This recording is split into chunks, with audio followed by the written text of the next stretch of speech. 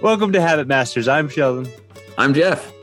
And we have an exciting episode today. I'm just going to say it now. We are kicking off a course that we've been working, well, let's be honest, months now. Yes. Well, if you really want to say it, years. But yeah. We've been actively working on it for months now. But we want to dive into something that is fundamental to creating new habits, and that is identity. Like they just go hand in hand. You can't have, until it becomes part of your identity, you're just taking actions. It's the difference between trying to lose weight versus I am a healthy person, or, I'm fiscally responsible versus I'm trying to save money, or there's lots of examples. We'll get into more of them. Yeah. And one way we phrased it, because we hit on this several months ago, this realization of how important identity is with habits. And it comes down to this: a true habit, long lasting, can only be formed when it is part of your identity and supporting some part of your identity. And identity is all encompassing. I mean, we have many identities in our lives, right? One of father, one of athlete, one of whatever, right? Whatever it is that we choose to be, those all fall into the category of identity. So tell them the first story though, Sheldon, that we want to share with you guys, a great example of a study that was done on how powerful identity can be. Yes. Well, actually, before that, what is identity?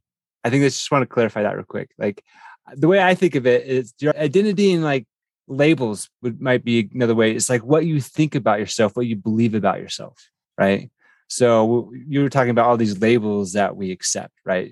For good and for bad. And your identity is what you believe and you think you are, because identity comes first and behavior follows that, because you're not going to do things that are incongruent with your identity.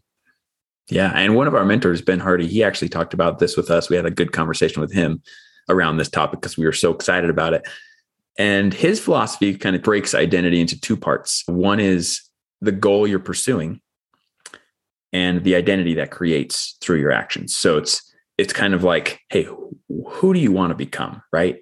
And he uses the idea that it really needs to be driven by your future self, who you want to be. And I think a lot of times the reason we don't pursue our goals or aren't as committed to our goals as we should be, as committed to change as we should be, is because we have a conflict between who we want to be and who we feel like we are and who we've been up to now, right? And so the real hurdle of all change, because change can be pretty complicated, but it doesn't have to be, right? And that's what this episode really is about, is really understanding how to assume a new identity and let that help you in the process of change, in becoming the better version of you, the person you really want to become, versus who you say you are right now based on past history, right? The past is definitely in the past, but we can change that by looking to our future and starting to act on that instead. Yeah. Okay. This story is going to drive home the fact that sometimes even something we think is a subtle change, but if it changes the way we think about ourselves and how we identify, how large of an impact it really is. So a researcher's name is Christian Bryan, did a study to test the effects of priming individuals to think of themselves in slightly different ways. They had two different groups of registered voters complete questions related to an upcoming election. And one group, the survey questions included the verb to vote. For example, how important is it for you to vote? And the second group was similar, but the questions included the noun voter. So such as, how important is it to you to be a voter, right? Mm-hmm. So that's all the difference. It seemed pretty minor, but the difference was huge. It was extraordinary. So it's been repeated with the same results, right? Let me just read this real quick. The results were, quote, among the largest experimental effects ever observed on objective measured voter turnout, right? They found that those who shown the survey about being a voter were much more likely to vote than those who were asked how likely they were to vote. Again, the results so surprising that the researchers replicated it multiple times, because it was like, this can't be right. The thing is, they could test this, because afterwards they had the voter registration, who did and didn't vote, right?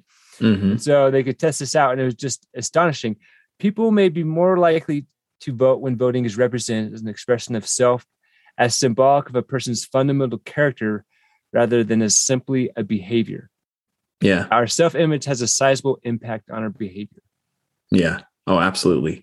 And you may think to yourself like, well, then why haven't I achieved some of my goals? Like, I have all these dreams and aspirations. You hear people talk about like, oh, I would love to run a marathon, but I don't have time, or but I don't do this, or whatever. There's a million buts, right? But I honestly feel like it's always going to stay a dream until you assume the new identity, right? Like, yeah, sure, I think voting is important, but if I think being a voter is important, then it's a very different feel, right? It's like the only way to turn your dream into a goal is by assuming the new identity and turning that into a commitment to action. This is how Ben Hardy says it that I really like. He says, your identity is what you're most committed to. Your identity is based on the vision you have for yourself. When you change your committed vision, your identity immediately changes. Not like, oh, it takes a month, it takes 3 years. Like, no, the moment you could change your committed vision, what you're committed to, your identity changes with it, which in turn changes your behavior. So in a lot of ways, it's like this circle, the chicken or an egg, right? The chicken or the egg. It's like, yes, once I've committed to a new identity, my behavior has to follow that to prove to myself that it's real, right? Yeah.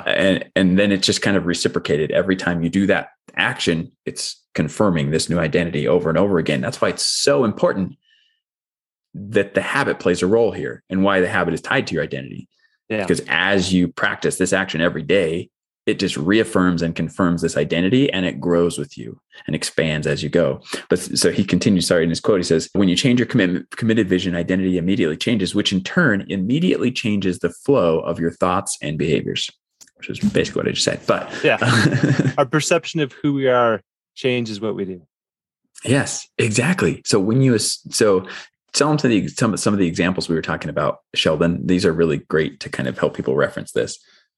Yeah. So I think I mentioned a couple of them. It's like, it's the difference between trying to lose weight, like saying to yourself or somebody else, like, I'm trying to lose some weight, versus I'm an athlete, or I'm healthy. I'm a healthy eater. You know what I mean? Yeah. I'm an athlete, right?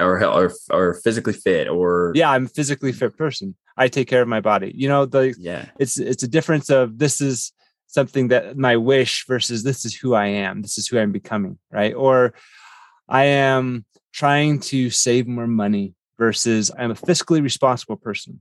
I am a saver. Yeah. Or another one that I like as well is like, I'm trying to be a good husband, versus like, I'm an attentive, adoring husband, right? Yeah. Like, or spouse, or whatever you want to claim, right? If you're female, male, or your significant other. So I think those are vital to understand how this works, that we must first decide who we want to become and then apply the actions to go with it. Now, that being said, what most of us do wrong in this place. So maybe we do have a clear vision of who we want to be. And we have said like, hey, I want to be an adoring husband, but then we try to do it all at once. We think we have to make this whole life shift. And I got to tell you, to change your life is a lot easier than that. It takes the smallest little tweak. I always talk to Sheldon about this, where probably the most valuable habit I ever created was to stop listening to talk radio, sports radio, and start listening to audiobooks instead, right? It's a very small shift, but it turned me in a completely different direction in my life.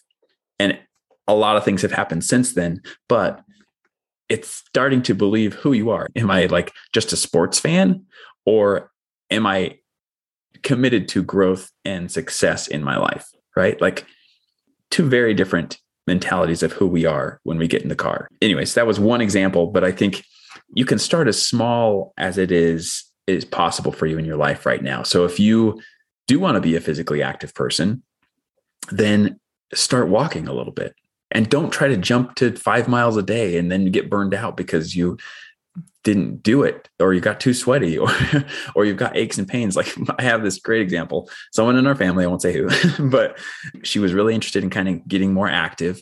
And so she went to a Pilates class or a yoga class. And the next day she was extremely sore and uncomfortable.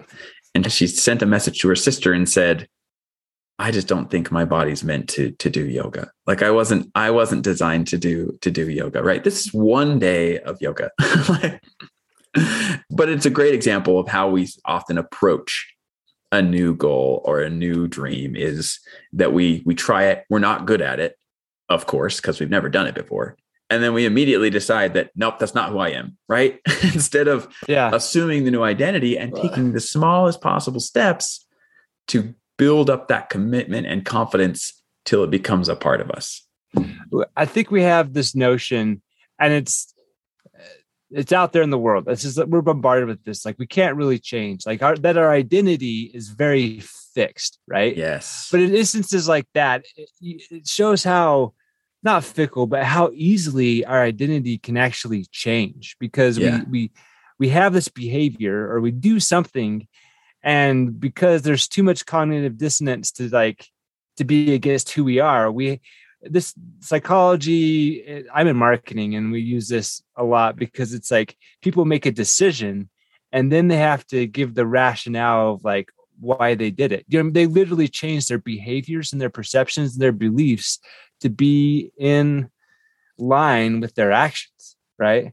Yes. So that's just powerful in this circumstance, where it was like, sadly in the negative, but how quickly her identity, like literally the day before, was like, I'm going to get fit and I'm going to, and then after like one session, her identity was like, my body can't handle this. I can't handle this. Right. Right. Yeah. And we'll allow ourselves to do that. So I think it's so important, actually, something that BJ Fogg talks about to kind of counteract this, or preemptively work against this type of sentiment, right? Having us kind of like our brain react and say, no, this isn't who I am. Like, I'm not doing this anymore.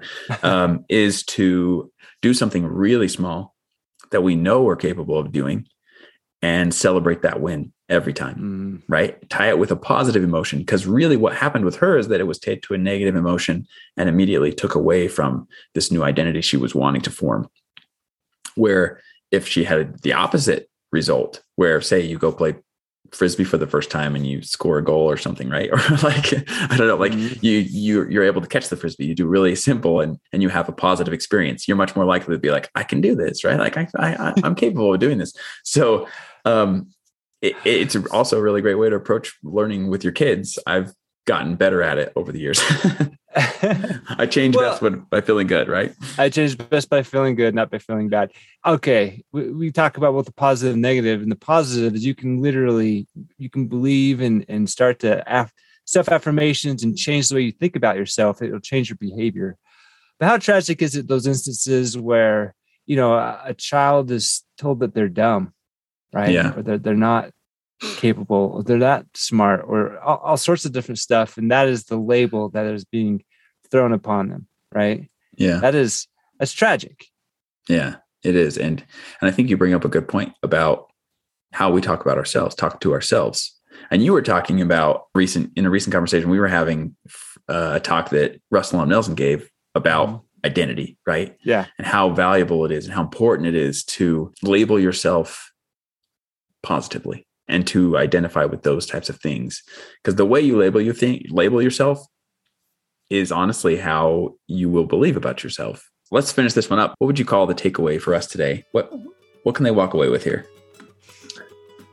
The power of identity when it comes to changing your habits, your behavior, to like what you say about yourself turns into what you believe about yourself, which turns into how you act and what you do, which determines our future, our destiny, who you our become, goals, our success. Yeah, who you become.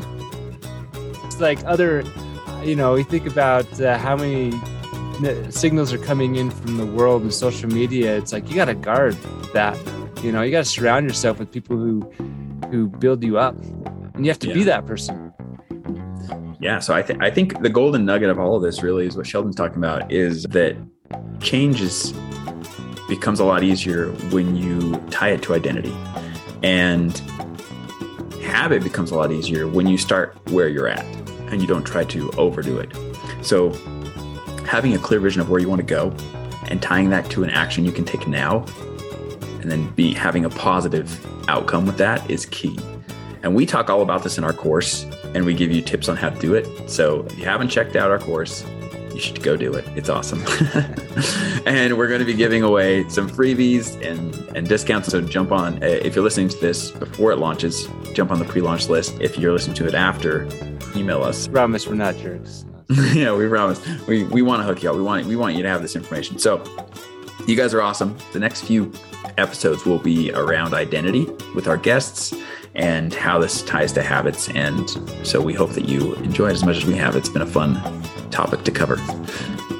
And if you liked this episode, please leave us a review. They're huge for us. I know Spotify doesn't allow you to leave reviews because they're cool like that. But if you're on another platform listening to the podcast, please leave us a review. We're trying to get up to 100 reviews, which just says a lot about what's going on. So we hope you guys enjoyed this, and please leave us a review. We'll talk to you soon. Later. Time to live your best life.